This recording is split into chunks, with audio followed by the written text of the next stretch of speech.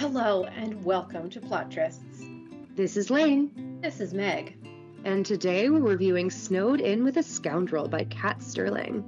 This was just published in 2023, and full disclosure, we did receive a complimentary copy of the book for this review. And this is a Christmas novella. Christmas novella bonanza continues with Snowed In with the Scoundrel, as you could have probably guessed from the title. So the book jacket. She craves solitude. When a disastrous holiday party leaves Imogen Radford publicly jilted, she hightails it to her family's remote cabin in the Cascade Mountains.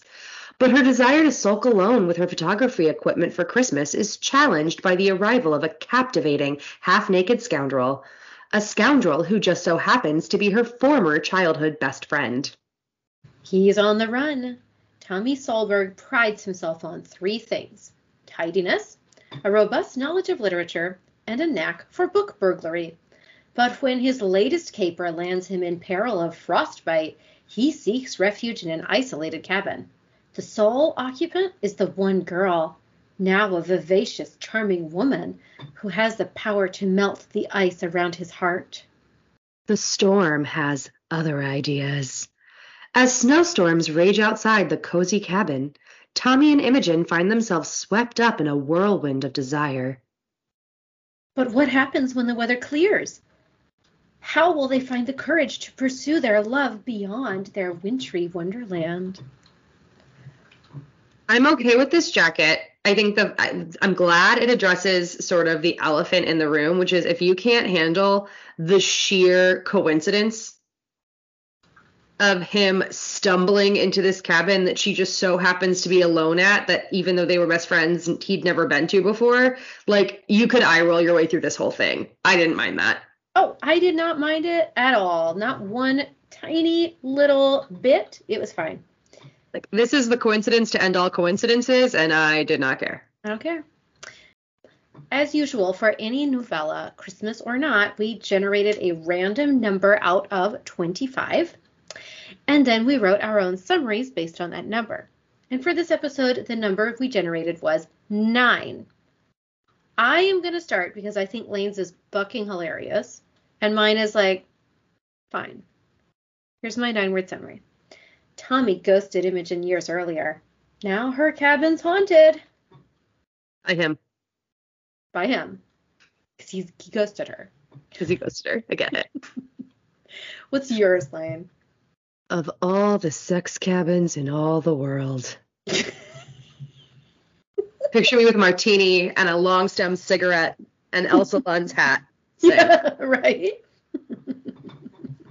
I mean, we did both get to the heart of the book, which is that they're childhood best friends who haven't seen each other forever, and they both had crushes on each other, and now they're isolated in this cabin together. Yeah. Which was kind of like, let's be honest, this is an amazing setup for a book. Like, I loved it. I'm sorry. I fucking loved it. I really loved how unapologetically contrived. Yeah, exactly. The whole thing was, not only did he find the sex cabin is booby-trapped. And there's 3 back-to-back snowstorms that make it impossible for him to leave. And, she was there, being sad about professional and personal circumstances, so she just so happened to bring all of her photography equipment. Like, all of it was chef's kiss. Seriously, loved it. I loved it. Yeah. Great. So some of the other tropes in this book, like we already said, they're childhood friends. They both were pining for each other back then, and then he was driven away by her father. So Trope. He was the cook's son, and so it's like an upstairs-downstairs relationship. But I don't think the jacket states the Cascade Mountains, they're American. Yes, I was going to say, I don't think we've specifically talked about the setting yet. So she's part of like the Seattle social scene, and we're in the early 1900s here. Yeah, so just to be clear, I feel like upstairs, downstairs implies like aristocrats. and peerage, and she's just wealthy. She's just wealthy, and he's just the cook's son. Right. So, there you go. So he ends up stumbling upon this sex cabin in the middle of committing his final crime, which, of course, has all been part of a master plan for extremely altruistic reasons. Loved it. Yeah. No issues. Honestly, no notes. Loved it. Yeah. And this is a sex cabin? It's the snowed-in version, as we said. They can't get out. They're snowed in. She was part of her sojourn into the woods by herself is that she was just jilted very publicly. There's a lot less society in this book than a lot of the full-length novels we read where that would be a major plot point. But she does have some apprehension about rejoining the Seattle social scene after her fiancé dumped her for liking her hobbies too much and being risque. Yeah. That's it. I mean, we may come across other tropes as we talk about the book. This is a novella. It's short. It's fun. If you're interested in reading it, I recommend it. I say all this now because we're probably going to spoil a lot of what happens in it because it's real short. Yeah, and there is a little bit of plot. More than I think there is usual in a Christmas novella that is just about a sex cabin. So there is some stuff you're supposed to be like unsure about. So I would say this is going to be a spoilers abound. Tread carefully. Yeah. So, just keep that in mind. If you're planning on reading the book and you would like to avoid spoilers, you may want to wait until after you read it to listen to the episode. All right. So as the book jacket says, okay, it doesn't say it in the book jacket, but what happens is he is chased out of the inn where he was staying, or the boarding house where he was staying, because he was seen as a marital prize. Right. So when he travels to commit his crimes, he attempts to fit in with the high-class people he's stealing from. And so as such, he looked like a wealthy man traveling alone without a wedding ring. And the proprietor's daughter at this inn decided that he'd make an easy mark to entrap. Yes. But he was not into it, so he ran away as quickly as he could. In his union suit, which I'm going to say, on the one hand, I really enjoy American historicals for the most part. On the other hand, when they talk about union suits, I'm like, aww. I mean, it's not supposed to be a sexy moment. No, it's not, but still. I don't know, Lane. Like, it talked about the butt flapping in the wind. I get it, but you were the one who told me that I was being too harsh on pajamas in a so. I know. That's true. I did tell you that, didn't I? So he's escaping from these nefarious boarding house people who are trying to entrap him into marriage. And he is out in the snow, like wearing his union suit, his boots, and clutching this precious book to his chest while it's snowing, and he thinks he's going to die from exposure. And then he sees this cabin. First he falls in a pit. Oh, excuse me. That's true. That's a good point. Can't leave that out. He falls in a pit. Somehow manages not to go all the way in. And not to drop the precious cargo. Right. And he makes it to this cabin, which appears like a miracle in the distance. And he's like, oh, thank God. I'm not going to die. And it's a Goldilocks and the Three Bears situation, except there's only one option in that he knocks and there's no one home. Yep. And he's like, oh my God, it's a perfect fire. It's a perfect bed. I'm like, how did I get this lucky? Strips naked, climbs into bed, and passes out. Yeah. But also, Lane, you have to understand, all the listeners, and Lane, this cabin is like a little whimsical Christmas cabin in the middle of nowhere. There's a giant tree lit up inside. There's decor. Yep. There's like fairy snowflakes dripping from the ceiling. Like this is like the most twee Christmas log cabin you could ever imagine. And I'm not saying that in a bad way. No, I don't think I'm capable of saying that in a bad way. Right, exactly. So it was amazing. So he falls asleep, and then what should happen, Lane? Well, she returns. Right. And she finds a strange man in her bed. Yep. And she's like, fuck this. I am going through hell. I am not about to be taken advantage of. I'm going to go in guns a-blazing. Literally. She gets a shotgun. And she doesn't mean to shoot it, but she actually gets scared and she shoots the ceiling and wakes him up.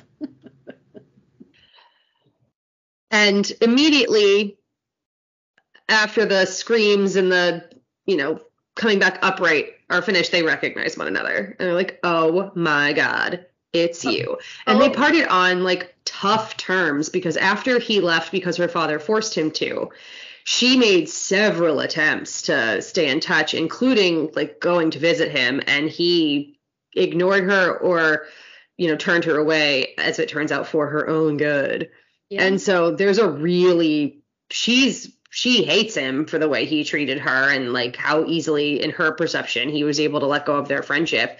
And he views her as like the endless torment of the one who got away. Oh yeah. I mean, this is the thing.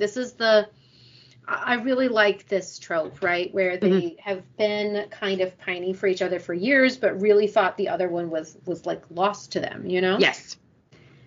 For different reasons. Like she thought that he ghosted her and he's just like, oh, she's just too good for me. Right. Right.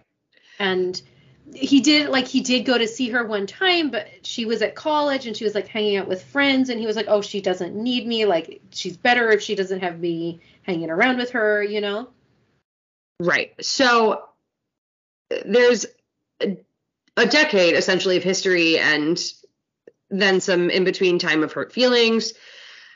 Plus, he's on the run for a crime he's trying not to get caught for. So them being together is dangerous in that he possesses this contraband. The roads are also getting bad because it's blizzard season over Christmas. And she's a young unmarried lady whose family had a hard enough time being convinced to let her do this on her own. Obviously, if anybody catches that he's with her, they'll be ruined. Mm-hmm. So, there's a lot of awkwardness and a lot of layers to the awkwardness that needs to unfold very quickly because they are only given about 100 pages to get their shit together. Right. So yeah. So they get stuck in this cabin together and it's snowing and they can't get out. And I mean, that's where the book starts. Let's be honest. Right. And so, like I said, she has her photography equipment. So some of the ways that they start getting closer, revealing honesty about their past, about what he's currently doing, about what happened with her art show and with her fiance. And then there's some bargaining. She taught him to read. Mm-hmm. And there was always a joke that he was going to get 3 wishes from her, and he starts kind of calling them in, and she asks him to pose for her in various circumstances. And of course, some of those photographs are quite naughty. Mm-hmm. And then they start fucking. Yeah. And then they work out their feelings. And then they get together and they live happily ever after at the end. Yeah, it's really sweet. I mean, honestly, it's actually interesting that you say there's a lot of plot because there's not really a ton of plot in the book. It's not that there's a lot of plot. I think there's just a little bit of twist. Yes. Almost all of the conflict and plot stuff happens off the page, right? So like we said at the beginning, we kind of flash back to them being childhood friends and how they broke up, right? Right. And then at the end of the story, there's a little bit of plot, but it all happens off page as well. So the focus of this novella is really them at the sex cabin getting to know each other again. Right. I think the thing that I'm like desperate to spoil, and the reason I say there is some plot we're going to have to spoil, is once they resolve their interpersonal hurt feelings, the big conflict is that he is a criminal who is currently engaged in book thievery, and his goal is with this final book heist, he will finally be able to finance his reading rooms in underprivileged parts of Seattle. I know. Love it. And seriously, love it.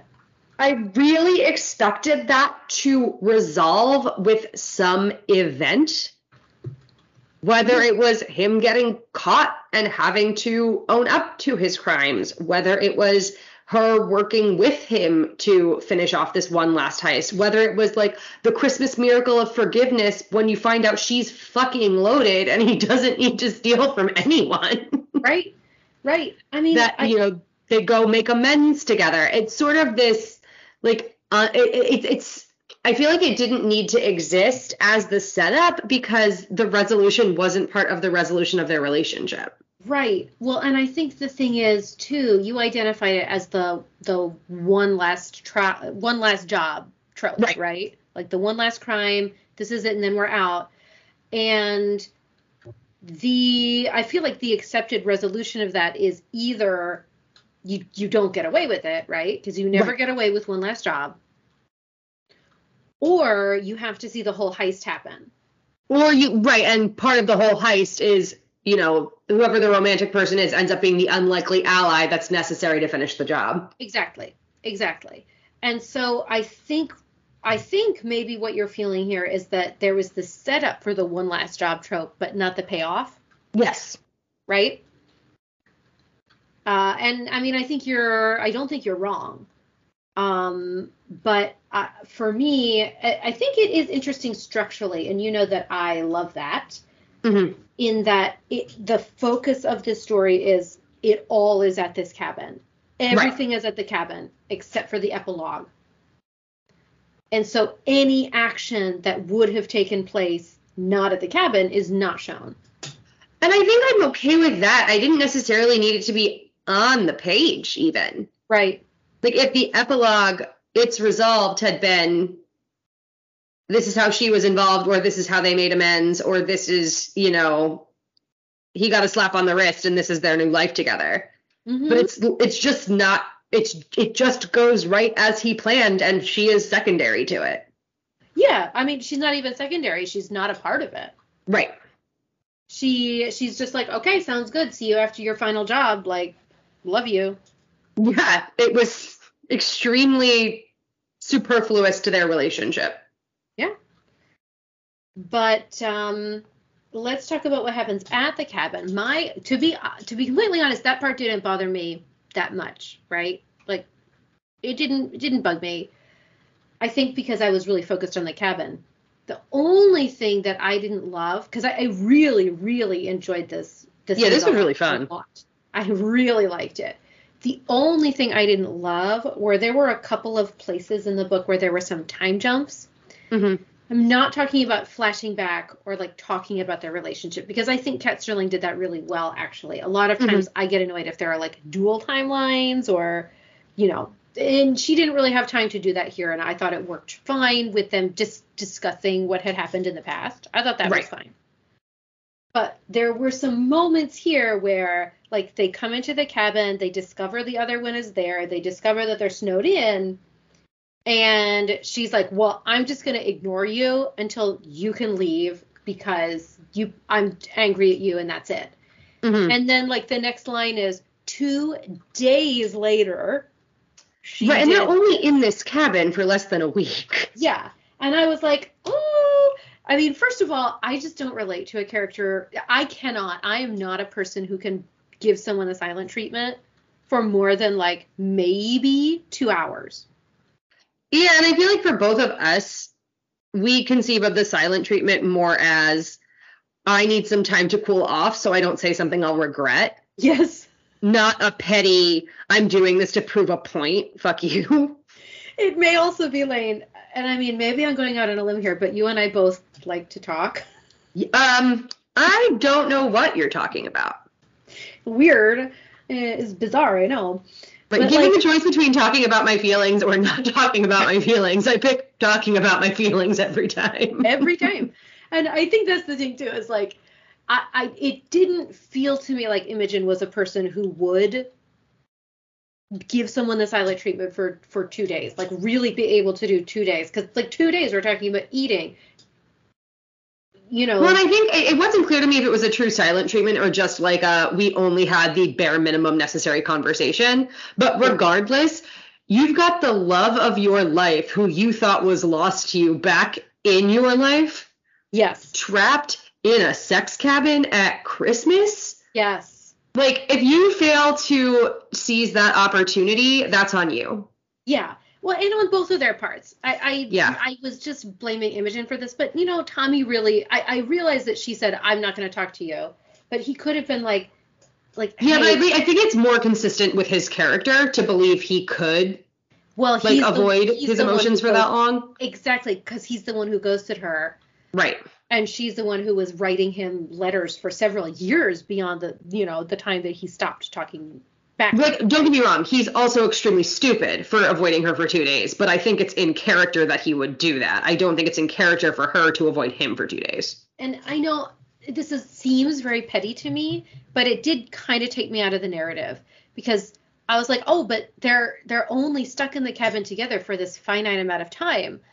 It felt to me like it should have moved along more. That time that was skipped over by saying 2 days later should have been used as, them slowly feeling more comfortable with each other, like her saying it had been 2 hours and she said, I need you to do this, chop some wood or whatever. You know what I mean? Yeah, I mean, it didn't bother me the way it bothered you, but I agree with you that it's not super believable, but whatever, Christmas novella. Yeah, I mean, there was that, but then it happened again a couple of scenes into the book, so now they've started a sexual relationship, and there were, again, another 2 days that were skipped over, and these were and an evening where the activities were listed but not shown. Correct. Which I find annoying. Yes. That's what I'm saying by like time skips. I'm not saying I need every single minute of every day, but this is just a pet peeve of mine that I'm only now learning about, right? Because I'm discovering new pet peeves about myself every day through this podcast. This is called personal growth. Personal growth. But yeah, I think I just don't love it in a book where they go 2 days later, 5 days later, 3 hours later. Unless you it's like have to do that. You just need to just start a new scene. Well, right, and I'm okay with it if it's the beginning of a chapter and it's like, the heroine's in Scotland and the hero's in England, and he's like, as he embarked for Scotland to go chase after her, and then the next scene is he arrives in Scotland. I don't need the 7 days of him being sat alone on the boat. No.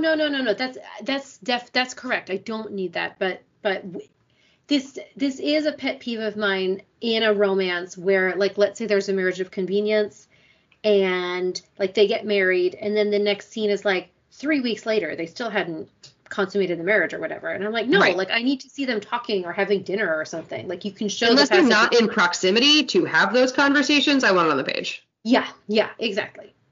But other than that, like super cute. I genuinely loved reading this. I think the reason my pet peeve stood out to me is because it was something I realized in the epilogue. Like, I really enjoyed reading the whole thing. I had no complaints the whole time I was reading it. And then the epilogue happened, and I was like, wait, that's the resolution of the heist? I know. The book was over, and I was like, oh, that just never happened? Cool. Yeah. One of the things I did really, really like about this book was how they were together reading, but separate. I really liked it. Like, there were a few scenes where they would each pick out a book that they were going to read, and then they would just, like, snuggle up together in front of the fire, and they had these glasses of whiskey, and they just drank their whiskey and read their books, and it was like just showed their compatibility, right? Right. Which I thought was really sweet and really nice. It's not something I would do with my husband, right? Like that's not the way that we're compatible, but it's an example of a way that you can be compatible with someone. And again, it was showing, not telling, right? Right. I really liked that. It was really effective in such a short book. As a way to communicate a lot without a lot of page time. Yep. Really well done, I thought. Yep. Anything else you want to talk about before we move on to content warnings? No. All right, content warnings. Are there any? I mean, this is a historical romance novel where women were property, and so her fiance treats her like property. Yes, but again, like all in flashback. Right, like, and nothing like I would stand out overall, just like the sexism of the period. Yeah, like that's it. Nothing on the page happens. I will say I didn't love that they were trying, the boarding house people were trying to entrap him into marriage. Right. And in fact, I was a little confused about that because we're not talking about like a British aristocracy thing. You know what I mean? Right. Where I feel like in the early 1900s Seattle, you wouldn't really try to entrap someone that way. I mean, it wasn't meant to be something you thought hard about. You know nothing about the proprietor's family or their motivations. It was just a funny thing that led him into the woods at night. Right. I guess I just didn't love the depiction of these female characters who weren't even on the page really as being like mercenary. Right. No, fair. This just kind of like this casual sexism. Right. But also like I'm really grasping at straws here. Yeah, no, that is, I'm not like disagreeing with you. I'd be lying if I said I cared when I was reading it. I didn't love it as I was reading it, but I also wasn't like, oh, I'm going to throw this book down. Yeah, it didn't even register for me. You're woker than I am, I guess. I'm woker. No, I'm not woker than you. I'm just very sensitive to entrapping with men. Entrapment. Okay. Sexiness Lane. This book. I am really pleased. Mm-hmm. Me too. So there is a lot of like slowly warming back up to each other. I've said before I get frustrated when like a heroine is having her like first kiss and then suddenly they're having sex 5 seconds later. Like again, This was a much slower graduation. We do have the trope of like, I guess I'm not messing up much because my fiance kissed like a fish and he was like, how dare I will not kiss like a fish. You're right. But like again, all the little vignettes were very sexy. Yup.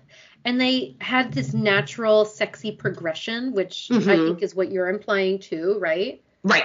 Like it wasn't like kiss, now they're in bed together. It was like kiss, let's make out, let me give you a massage in your bath, little things like that. Right.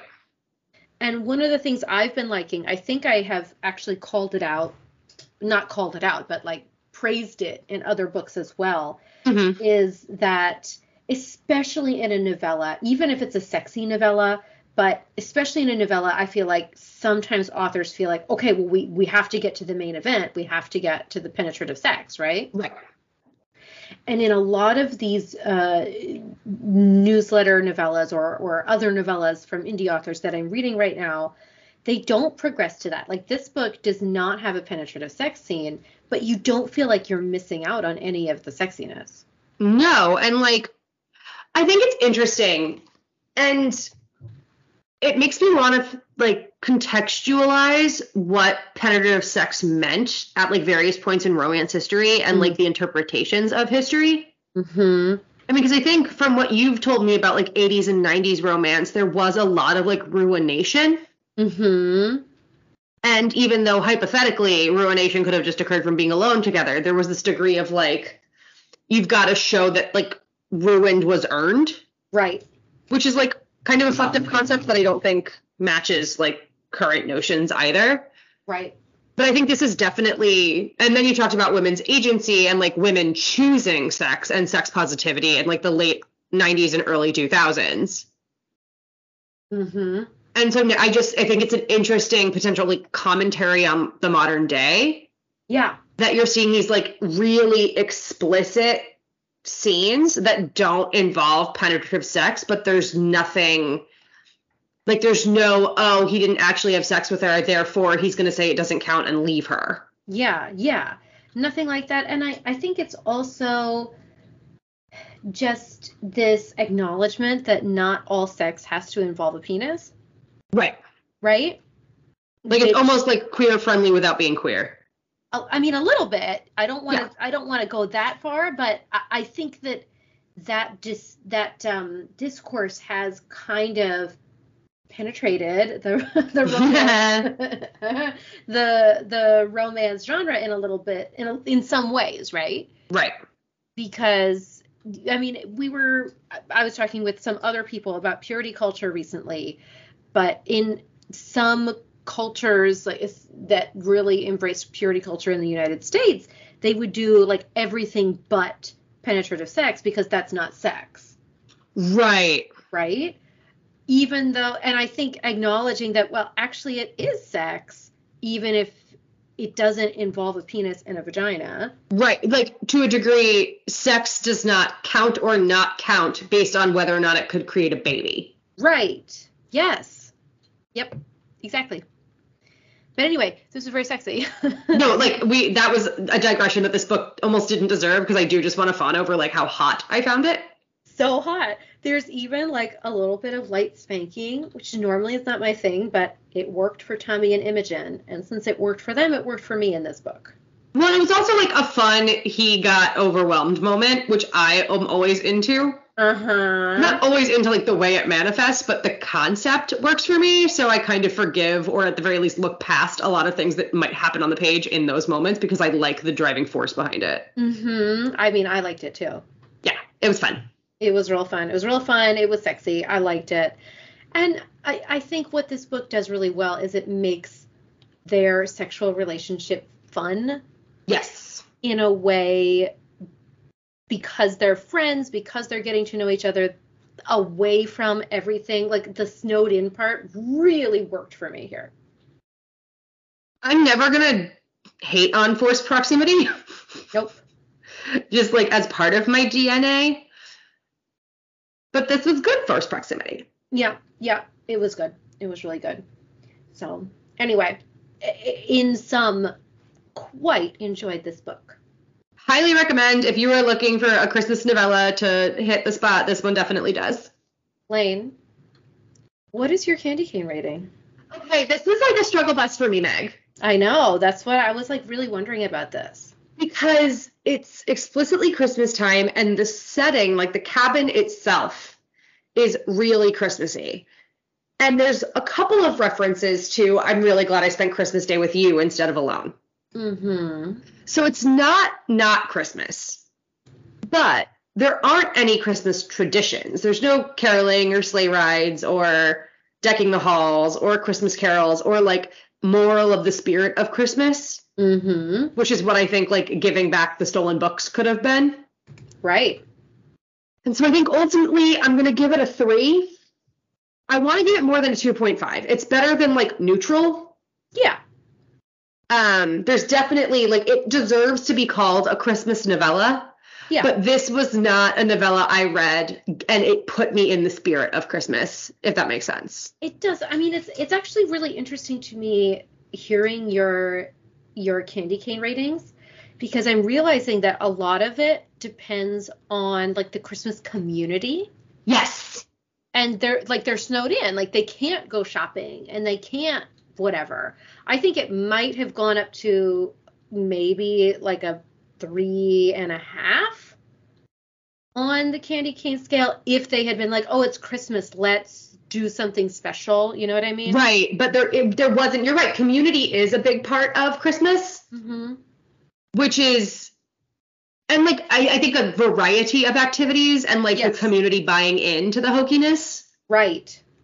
And yeah, this one just didn't have any of that. So on the one hand, like it was definitely like sexy Christmas cabin vibes. Oh, yeah. And I want to praise that. But this is not a book that is like sexy Santa. This is a sexy, like this is, it almost steers close to winter more than Christmas. Yeah. If not for the setting. Yep. But all that aside, we really liked it. We did. It was really fun and we highly recommend it. There you go.